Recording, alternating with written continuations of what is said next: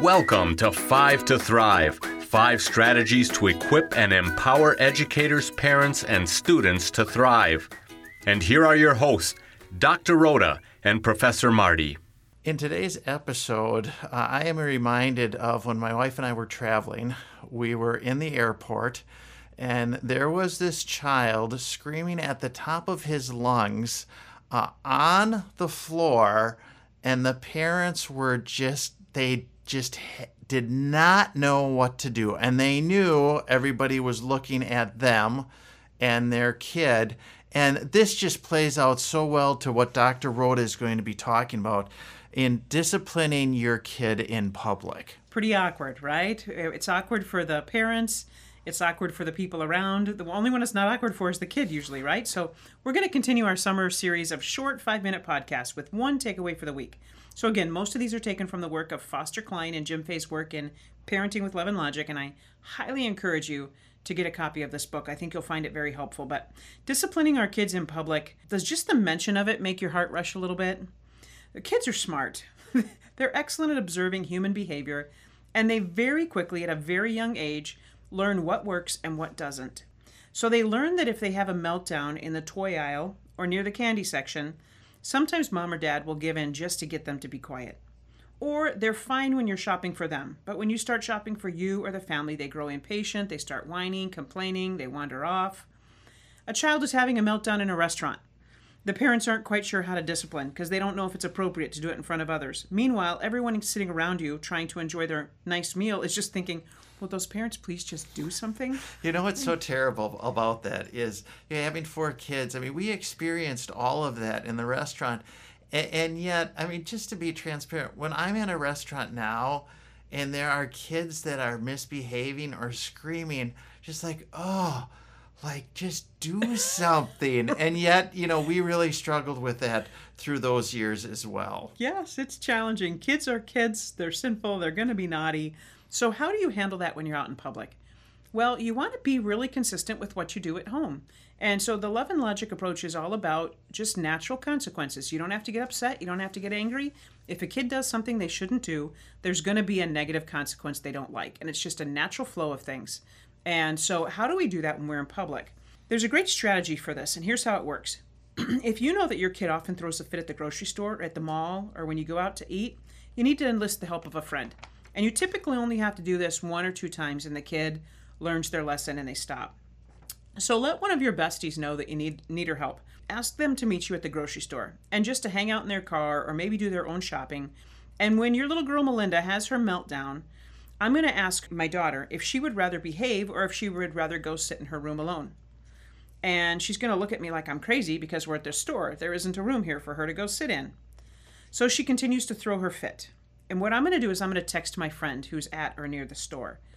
And that friend is going to come find us. And when my friend gets there, she's going to take my daughter home and just put her in a room quietly.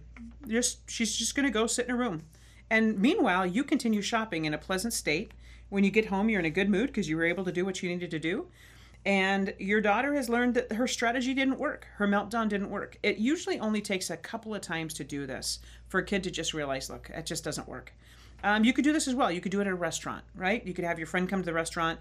You could tag team as parents, although then one of the parents isn't able to enjoy the nice meal. Really, it should be the kid that faces the consequence, not the parent. So if you can enlist the help of that friend, just come and get them. What I love about that is their accountability, and it's persistent and consistent. Yes. And when a child knows there's accountability for his or her actions, they change their behavior oftentimes mightily quickly. Yeah, right? Absolutely. I just remember back when I taught high school and girls would break the dress code. One of the easiest things I found, you could argue with them till you're blue in the face. And what I found is just, you know what? We have some old T-shirts in Lost and Found that meet dress code. You can put that on over the top of your clothes. They typically had something else along, right? It's just you have to have a natural, consistent consequence that you're going to do that's unpleasant to them. Now, they don't necessarily have to go home and sit in their room. An older sibling could take them out to the car if you wanted. You want to make sure that you're not taking them someplace that's fun, though. You don't want to take them to that friend's house, or you don't want to take them to a park. You want them to experience a negative consequence for their actions. So when they misbehave, when they do something that's not kind or considerate or thoughtful like that, they're going to have to do something that they don't really enjoy so much. For example, at church, my nephew would rather go to the cry room and play than sit quietly in church. So he'll oftentimes throw a fit, so Dad takes him back and he gets to play with the toys in the cry room. So sitting in the car was a better lesson for him.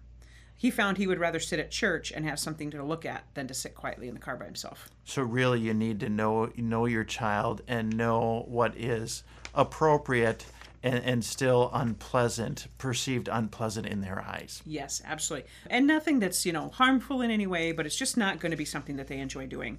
A great story. There's a good book. I believe it's David Walsh is the author, and it's Saying No and Why Kids Need to Hear It. Something to that effect. I'm sorry if I'm messing that up a little bit. He tells a great story in there. There's a dad on his way home from work. He picks up the son at daycare. The little guy's about 2 years old or so.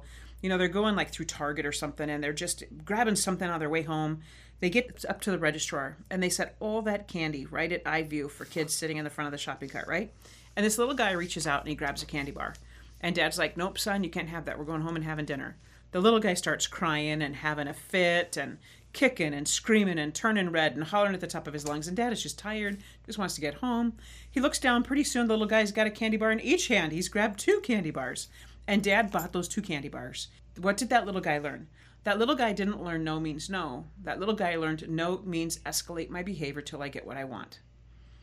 How many of us know adults that escalate their behavior till they get what they want? Well, it's not pleasant. You look on the news every day. I mean, it's playing out before us that these life lessons either weren't taught or they were taught and forgotten over time. Really, really good point. There's nothing wrong with telling our children no. Our children need to learn no. It's easier to learn that lesson at 2 than it is at 12.